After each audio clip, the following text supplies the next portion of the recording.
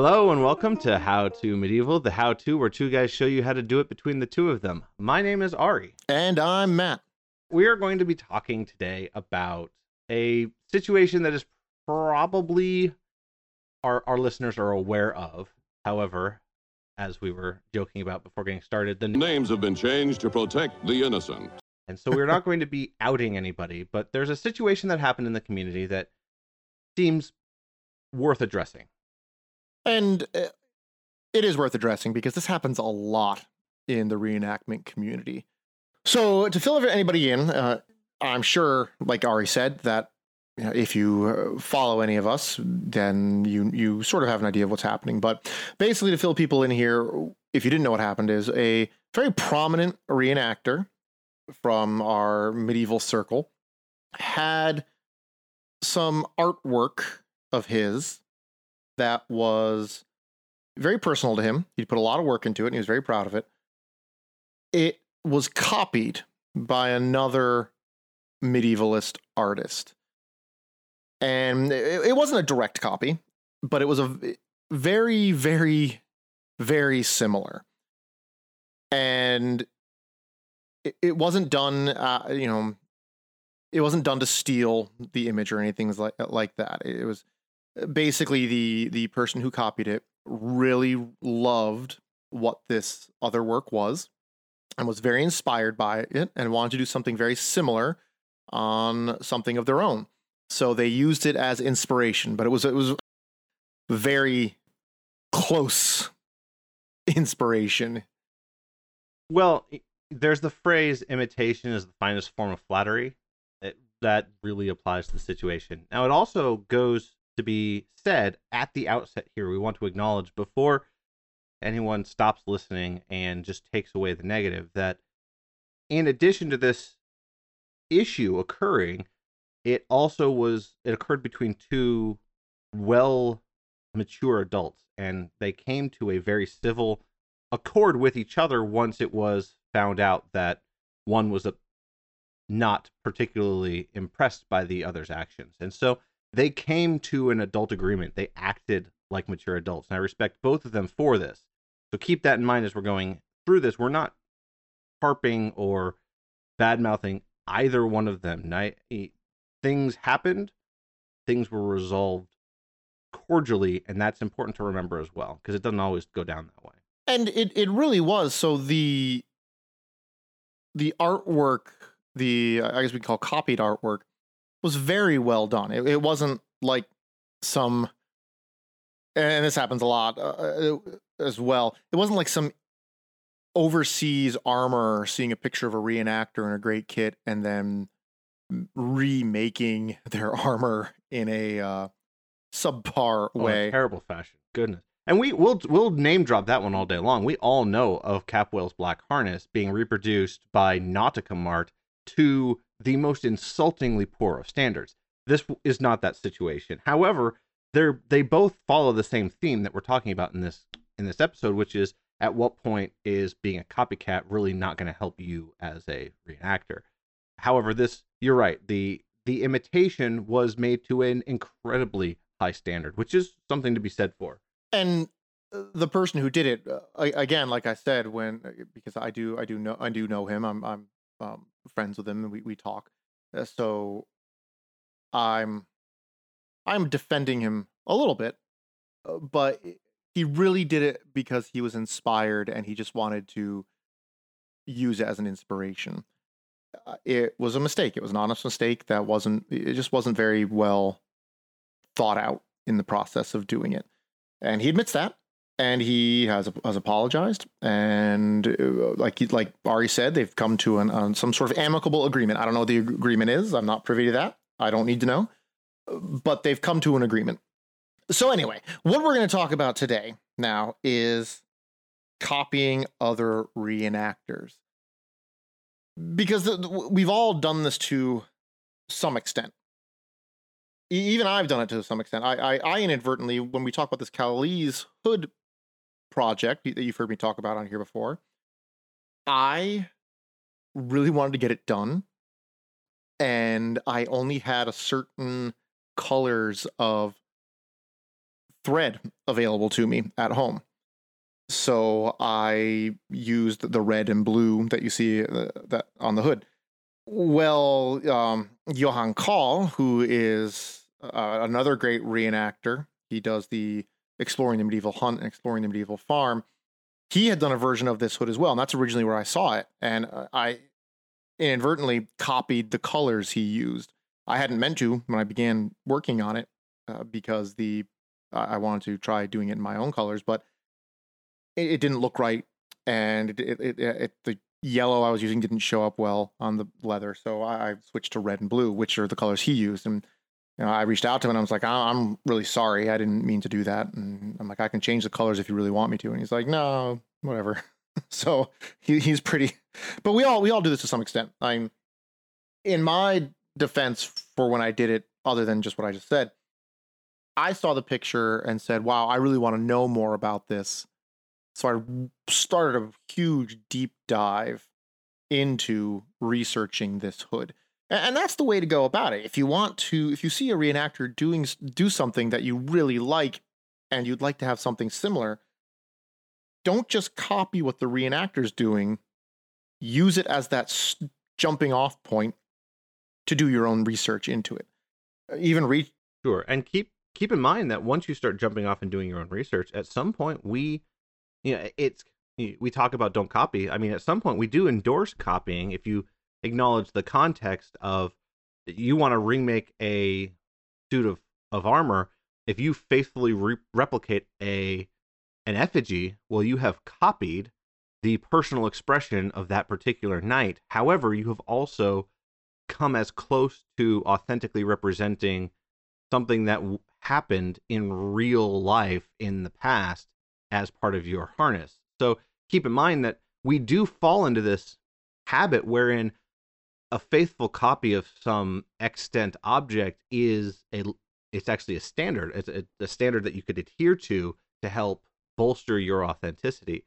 The problem that comes in is when we kind of cross our wires and we start to use reenactors as our sources, and then we start to copy those reenactors. And what we miss out on, and the big jump here is, and what made some of these situations feel really like personally frustrating for those involved, is that when we copy an extant example, we're just reproducing something in history in its context. Whereas if a reenactor does a lot of research and we just up and blindly reproduce that, we do so completely ignorant of what decisions they made to make those particular choices, which can have a huge bearing on why those elements happen to be in whatever they've reproduced. And the other danger of copying the reenactor is we never fully know just how much research the reenactor has put into their impression.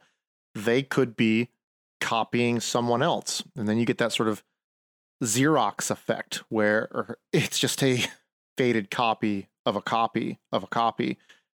And if you track it down to the original, what people are out there wearing or using could look completely different than the original because it's lost that fidelity. What some guy made up one exactly, and then everyone thought was cool. And that's how we develop. We've talked about this in the past. How reenactorism sort of self-breed as a fad, and then we all take for granted something that we assume is historically accurate, but no one's ever actually bothered to check their sources because they all assume that the guy ahead of them did so.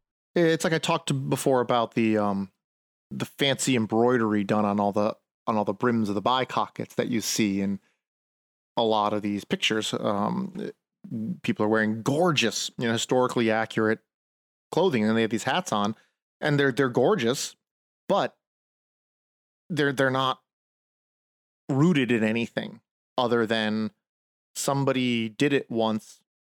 It looked nice. People said, I really like the way that looks. And they started doing it.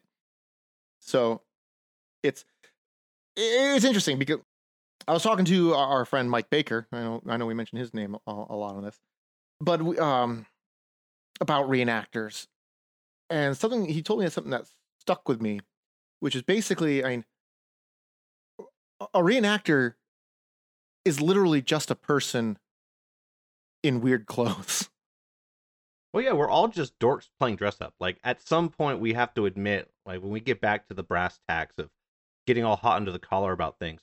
We're just a bunch of dorks in funny clothes. We have to keep that in mind. And it also goes further into the idea, though, that there's no vetting process to be a reenactor. There's no training to be a reenactor. We're all at this at different levels, and you could copy a reenactor that really just likes the way the clothing looks and has absolutely no idea about any of it. I mean, that's rare. Usually reenactors have some idea of what's going on. Although I mean, a lot are more steeped in that sort of military reenactor where they may know all the details about a battle or something like that, but they couldn't tell you if the style of shoes they're wearing is actually right to the date they're portraying, because they just don't know. It's not their thing. Yeah, because you don't know whether or not they are, like you said, really interested in the armor and they're phoning in the soft kit because they have to wear something when they're not wearing armor, or vice versa. You got, and you see this a lot more in things like Battles of the Nations. Again, not to rag on them, but you see this a lot more in things like Battle of the Nations or the SCA, where you have people who phone in the hard kit because they're just trying to achieve safety standards, and they may have glorious soft kit, but they just don't prioritize some of their impressions as they do others. Or you come across a photo online, and if you don't have the context for it, you might be looking at a really prestigious LARPer who has no interest in adhering to history except as an inspiration for fantasy. And so not knowing, again, not checking your sources, not knowing where these decisions came from can cause a lot of problems. So that's why Ari and I are always trying to tell you folks to really make sure whoever you're working with, and if you want to copy or using somebody as a guidelines, to try to make sure that they have some idea of what they're doing, and that can be hard. But just sitting down and going through Pinterest, which I hate. Don't even get me started on Pinterest. I hate Pinterest. I just resent the Pinterest makes you download the app to look at anything on Pinterest. Like, even Facebook, as draconian and wanting to consolidate your entire life underneath the Great Lizard Man is, you can at least open up a Facebook post in a browser, but Pinterest, if you don't download the app, then Pinterest doesn't love you. And it just, at least on the phone. I know on a computer you can go online, but my phone refuses to open up Pinterest links unless I use the app, and I don't like the Pinterest app for no particular reason, I suppose, because everything has an app. Yeah, but something about Pinterest bothers me because everything else will load in the browser if I ask it to, and Pinterest won't. Huh. I resent that. So anyway,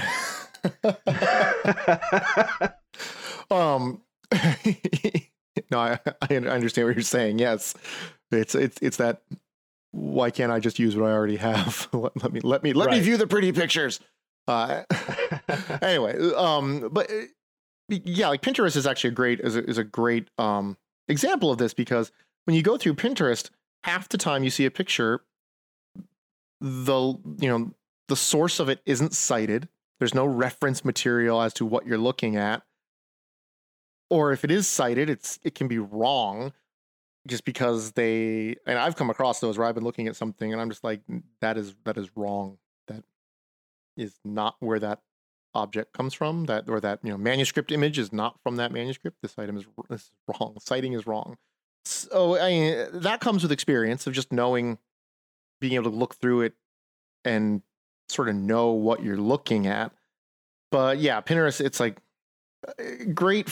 It's a giant scrapbook. Yeah. It's not meant to be a valid source of documented information unless you go to Tom Billiter's board. You know that his stuff is sensible. You go to McPherson's board, but you just go to Pinterest in general. It's just whatever anyone bothers to say. Oh, I liked that, and just poke the dopamine feed hole.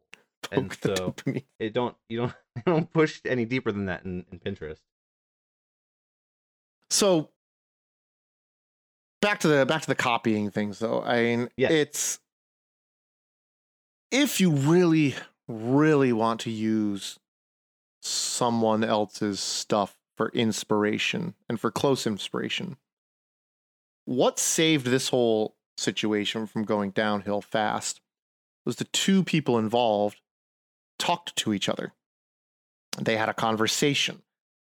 the one person whose artwork was copied got to voice his feelings about it and why it bothered him that it was done. And the person who copied the artwork got to talk about why, what they were trying to achieve from it as well. So if you want to use somebody like that as inspiration, reach out. If you can, reach out and talk to them. Make sure it's okay. Well, I think something interesting to talk about here also is that part of it was historical inspiration, but part of what happened was that there was personal expression and like actual artistic work that the person had done themselves that had gotten cribbed effectively.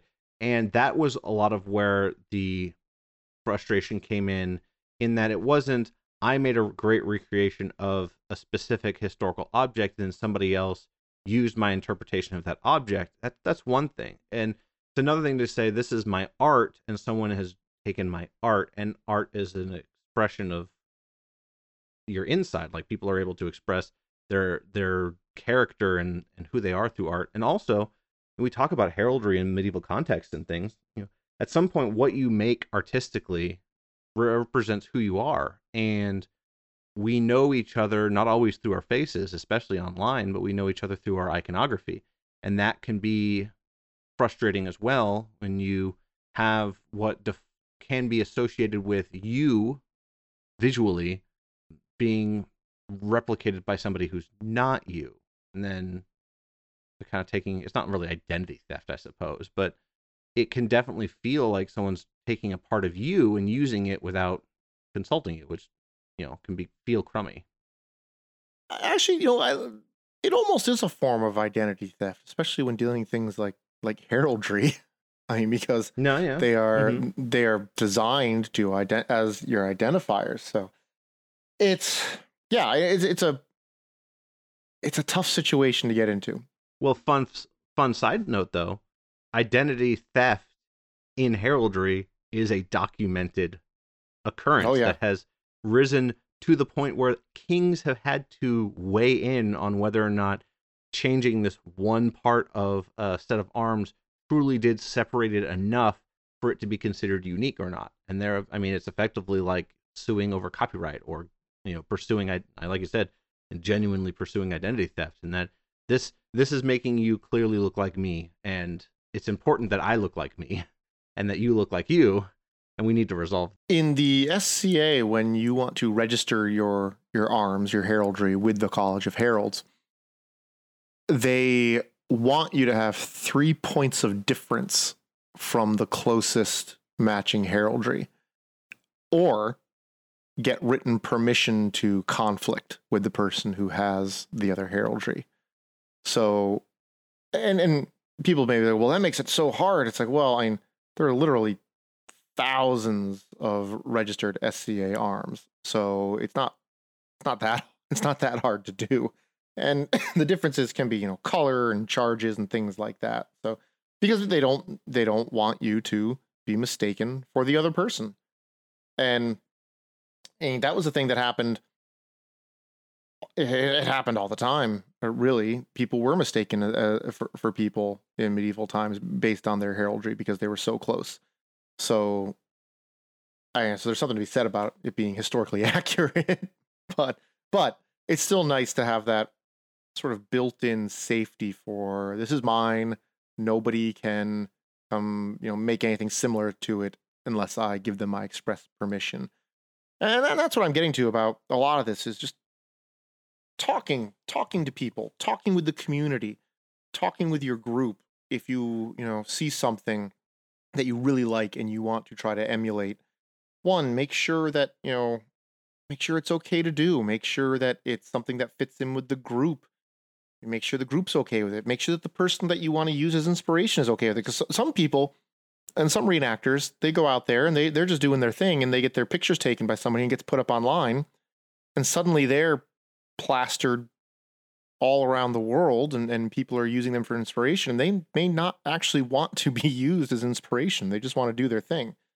So we become so comfortable in this digital age of Facebook and Instagram that, we sort of feel that when we post a picture of something online, it becomes like public property or something. It's like, anybody can take it and use it for what they want, when that's not necessarily true. There's debates. We've all seen that meme on Facebook of like, people copy pasta of the, this is I do not give Facebook any permission to use my likeness or my images and anything like that. And it's like, well, that's really not going to work, because Facebook does have permission, because you clicked the I agree to terms and services to use Facebook. But most of the time they don't use your own photos. I guess I feel kind of bad. And why aren't any of you copying me and my stuff? Am I that bad? Nobody steals my pictures. Come on, I'm cool too. Steal my stuff. No. You know about. That's true. So here's the thing: it's just it's all about strata. It's the people who steal your stuff have not risen to the point where you have found them. I guess so. It's You never know. There's probably some kid at a Maine elementary school that's got your arms like doodled all over their composition notebook. You've probably got somebody in East Europe. It's like, I am the carrot of fear. I hope so. I want the what is it? I came up with a funny one once for the parsnip of horror. Keyword that was it was the parsnip of petrification or something. Something spooky and terrifying, but it alliterated with P, and I'm blanking right now. But yeah, no, hey, that goes back to, like, at some point, if I inspire somebody to do something, like, I mean, if seeing something I do gets you off the couch and out there doing medieval stuff, that's great. But I can also definitely say that there's a difference between doing that and, masquerading as myself, because, there's something to be said about the fact that, yeah, you might give Facebook itself permission to use or own your content, or have at least some sort of right to use your content, even if they don't wholesale own it by the terms and conditions. That doesn't give every user of Facebook carte blanche authority to just use what you put on it for your own. There's a joke that says once it's on the internet, it belongs to the internet. Like, I get that. Once you put something out in the digital space, you really can't control how it gets used after you use it your way. But that doesn't necessarily mean that it's right to use it however you want. Or at least it doesn't make it right to use it as your stuff. And that's sort of the plagiarism part of it, is when you pass it off as your own, that crosses a different line than just, hey, I may not have credited the source, but at least I'm using this particular image to represent something that isn't my own work. And so even if you don't know whose work that is, you're not saying it's yours. And there's a huge gulf between even uncredited attribute or attributed non-credit and just appropriating that as your own content. So I would suggest that anybody that starts wanting to have more of an online presence, specifically, when you start posting pictures, specifically say, I am, please don't copy me. I'm not comfortable with people copying what I do. I mean, I probably won't stop everyone, but the good people who, actually read that and listen to it, it'll stop them. It won't stop. I mean, we all have seen, eBay photos where you can clearly see the watermark of Historic Enterprises or something on the photo, and Nautical Mart or something's like, yes, this is completely our product, not taken from someone else's. No, we made this. And it's like, but that's a watermarked photo. Yeah, and that's at some point they start to rely entirely on caveat emptor. They're like, look, in the end, when you get down to the complaints department, you saw we put watermarked photos up. What really did you expect from us, guy? Come exactly. on. But that's not, you're right, but that's not how the honorable amongst us operate. So at least you can insulate. At some point, how do you insulate yourself from online theft and intellectual property crimes is bordering on one of us should be an attorney and neither of us are kind of Yeah. conversation. Yes. I can tell you a lot on how to respond to identity theft, but I can't necessarily. I don't know how much I can really say with any great authority. You can like what verbiage is best to stop that. I'm not just not certain. I know what is the. And if I told you what to do and it didn't work, like then you could sue. Yeah, no, I'm not gonna- we are we are not licensed attorneys. Anything we say No. here is strictly opinion and should not be used as legal counsel or advice. If you seek legal counsel and advice, please talk to a lawyer, not to us. Correct. And even that legal disclaimer was not written by an attorney. Yeah, It that was not written by an attorney. There are no attorneys here. Yeah. So, but no, I get what you're saying there. Definitely. Well, there's something to be said for only share the things. That's sort of general internet usage. Just only don't share anything that you didn't want reshared. Yeah. Like never text something that you wouldn't say out loud or let your significant other read. Because The best saying everything can be Yeah, screenshotted. the best saying I ever saw was about posting things on the internet is never post anything on the internet you wouldn't put on a billboard in front of your grandmother's house. That's intense. Yeah, that's like, but I mean, really, not to be sort of a smart ass about it, but the safest way to stop from being copied is don't post anything online. That's Right. really, but we like to show off to each other. So it's one of those, we can insulate ourselves as best as we can, but it's never fully gonna stop somebody. If they really, really want to copy you, it's not gonna stop them.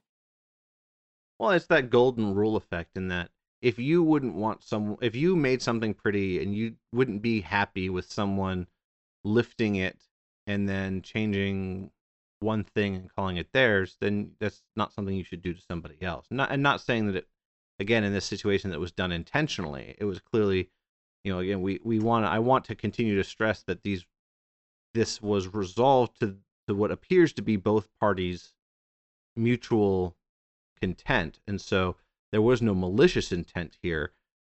But if at some point we just need to remember that there's people on the other side of the usernames, and as you were saying, the anonymity online can sometimes get to the best of us, and we sort of forget, especially when we talk about brands or larger personalities who, once you start to border on that semi-celebrity status, it's easy to forget that they're people. And so you have to remember that we're dealing with other human beings, and other human beings have thoughts and feelings and can be harmed by the things we do.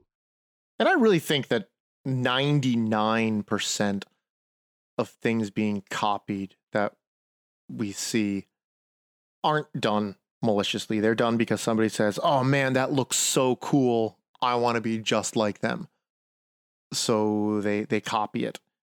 And like you said, they forget that these are people, their personal choices put into their kit, their heraldry, things like that. And it may be very closely personal for things like the heraldry. There may be elements that are supposed to represent something very close to that person. So, like you said, remember that they're people. They're not just items themselves out in the middle of the field getting their picture taken. They are people who do this for a love and a passion for the reenacting. I do know someone going back to Johan Kahl. He told me that some company took a picture of him in his reenactment gear and actually made tin soldiers of him to sell without telling him. He deserves royalty for that. That's at some point, if Exactly. you're making money off of my life, and this is a completely different Yeah, it scenario. is. Like we just jumped to a whole new brand, a whole new lens on this topic. And I mean, it's good that we point that out. But as soon as there's money is involved, and again, this is why like money changes everything. The moment money's involved, like you absolutely cannot go and take somebody else's anything and start to profit on it. Because once you do that, you owe them. You genuinely owe them, not like you owe them an apology and maybe change what you did. You physically owe them a restitution for the fact that you made money that you could not have made without their involvement, without compensating them for that. That's unacceptable whatsoever. I'm sorry, Aria. I owe you like $5,000. I've been selling turnips on a roadside stand. Yeah, well, you don't have to worry about that because I've done all of my great expenses and turnip futures. Oh, okay. Not in the physical objects themselves. So I'm helping you just by driving up the prices of turnips. Got it. So yeah, we got to add some levity to this, folks, or else we'll just be, don't copy people. But no, really, don't copy people. It does get to the point of, and even though I hate the saying, do your own research. With all of the context we have provided in other episodes linked in the show notes below, do your research. Exactly. Because like it's just a bad practice. It is just a bad practice of copying other people and assuming that they have done their research. Now, that of course is if you're going or assuming their research applies to you in your impression. That too. That of course is assuming that you're actually going into the goal of being historically accurate. I'm sure there are plenty of LARPers out there who have seen pictures of Toby Capwell or something and said basically painted their armor black because of his harness and gone out into the field and thought it was great. But that's still a difference. There's still just big differences between really, copying elements of someone's kit that are personal to them, and just don't do that. Look at the original. Follow their track. I mean, the person who originally had their design copied put a lot of research into it and actually showed the steps of the research and supplied images to the original items that he took the elements from for his own project. So you can already just go back to the original items and see what choices he made for this project. And you could emulate it with your own choices by looking at the original and going through the same steps. So it's not like he just had this object, put it out there and said, "Hey, I had this made. It's so wonderful. Look at it." And then somebody copied it. He literally laid out every single step of the research he did going through it that could have been looked at and used as your own research. So in this particular case, he had the points that you could look at yourself and make your own choices to come up with something inspired by, but still different enough. Mm-hmm. No, you have a good point there. I don't have anything to add to that one. But you don't always get the situation where the other person is giving you all those steps. So sometimes all you have is the end product, and you have this end product because you saw a cool picture on Instagram of somebody, like you said, in a field, in a group, as part of, and you don't know who they are because someone takes a picture, they're a civilian who takes a picture while they're visiting a living history event in Moscow, and he just happens to catch this picture of this guy in the top left corner of the image, and he's got a really cool hat on, and you're like, wow, I love that hat. Can you ever realistically find the random reenactor with the funny hat in Moscow? Yeah, who may or may not have been visiting from the Ukraine for the event, and the reasonable steps it would take you to get to that person to find why they made those choices, those don't exist. So you have two options. Obviously, you can either just make that hat and hope for the best, or you use that hat as a goal for research, and then maybe you understand what that hat means, and you make the same decisions they make for your own personal reasons, or you make something inspired by but different. You can't you can't decide at the end and be able to say, well, I did come to these conclusions because I like these elements because of this research. If you don't, do that, you don't take the time to do those things, and that is one of those big differences between because even if you don't have a well laid out list and template of how they got there. I think something that would help a lot too is when we get to a certain level within this our online community of being very popular and quasi famous or even famous within the group, we need to make sure that we're open to being approached and we make it ourselves easily approached and we actually respond to being approached.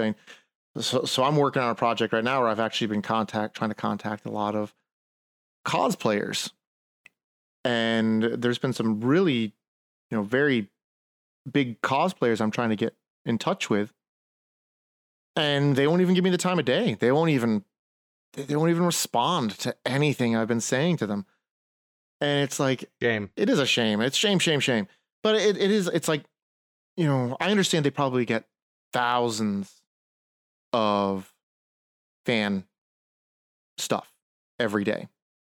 So it can be a slog to try to go through it, but you should be able to weed out what is fan stuff and what isn't. So I also think that I'm sort of completely speculating here, but I suspect your average cosplayer, the percentage of cool historical guys trying to do neat convention things is less than 1% of what they get. Probably. And so I don't know. At some point they may just not have the bandwidth to find that diamond in the rough, to rescind my original shame and think about it for half a second longer. And it sucks that you can't get a hold of these people sometimes. And I've had similar problems trying to get in touch with people because I have some interest for a video or an article or a question that is posed to me but is better answered by someone more prominent in the community. Sometimes they're very hard to get a hold of. A lot of people don't put their personal contact information online for that very reason. They don't want random people to come and ask them questions because probably the majority of the questions they get asked are not ones worth answering. But that's a completely different side of the internet that's outside the scope. Yeah, and I do get that. But I guess what I'm trying to say is if we're going to be at the top of our games out there putting up stuff, and we know that there's a danger of someone copying what we do, we need to be able to make ourselves approachable and available to speak with, so people will come and talk to us and ask us questions instead of just doing it. And I'm not. Yeah, I guess there's a weird middle ground, I guess, between being small enough that you have the time of day to read and respond to things and being big enough to like have an agent. Yeah. Because I mean, I guess like if I had a question about The Last Duel, like to give Adam Driver an email and like hope like to just have his email, like you can't like that. Come on, like there's no way he could physically have enough hours in the day to respond to the amount of correspondence he would receive if he had a public email. So he has an agent. And if you have a legitimate business thing, going through the business networks is how you get a hold of these people. But there is a middle ground, I suspect, between having people to do that, manage your public outreach because you have developed large enough reserves and to do that, versus being just someone who has a passion and it got popular. I actually have Henry Cavill's email. No, I'm not going to give it out. But yeah, I do. That's cool. Oh, that's right. Because weren't you talking with him a bit about maybe doing something for Art of the Sword? Yeah, I was. And he just it was very nice. He just couldn't make it work because of other commitments. But he's a busy dude. But I'm not gonna reveal the evil spell I had to cast and demon I had to summon to get that email. Asterisk not in the show notes. Not in the show notes. No. I do not want Henry Cavill coming to my house and give me a beatdown. I don't know. He's stacked. I really wouldn't want him coming to my house either. That would be a fight. So, Unless I could get him in armor and sword fight. There we go. That'd be fun. There we go. Ooh, yeah. Henry, we if you're go. listening. Ideas. I'd put him in armor if I could find it. If I could find enough for him. You're pretty big. Yours might fit. I think he could fit some of my stuff. Yeah. So anyway, what we were saying before is don't copy people, talk to them. Copy the originals. If you have to copy something, copy the originals. Because that's really the best. That's how you get the highest fidelity items anyways, is going right to the source of the originals. Don't fall into the trap of the degraded copier image out of and toner. If at some point it stands to say that if you can't tell whether or not something is an original image or someone's personal interpretation of that original artwork, then you have just acknowledged that you have grounds for a little more research.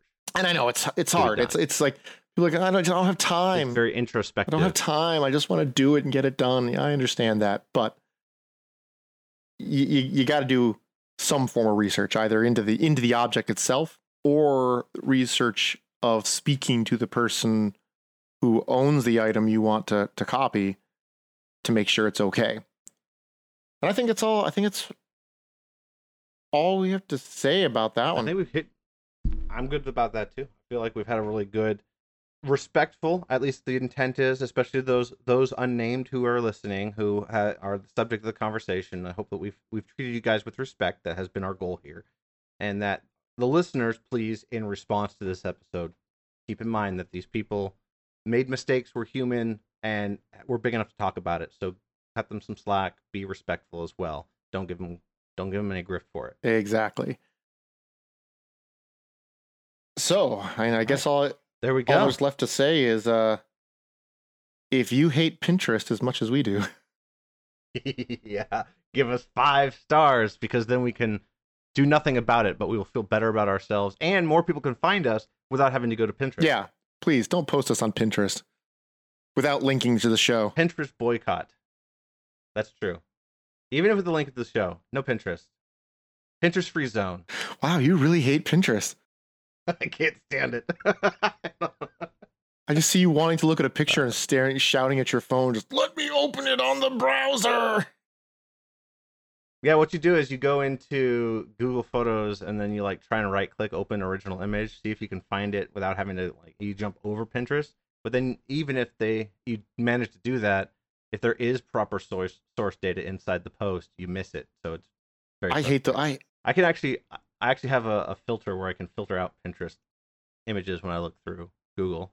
I hate those circular Pinterest holes where basically you find an image and it just rabbit holes linking back to different Pinterest boards, and you can never find where the image was originally come from. Yes. It's all Pinterest's fault. So while we hate Pinterest, one person we do love is Paul Butler. That's true, and it's not because of images at all. It's because he allows us to use some of his music for our intro. So thank you very much to Paul Butler's Medieval Music. The link to his stuff is down in the description below. So, well, I think we're all done for today. All right. Thank you guys so much for listening. Thanks, folks. Bye.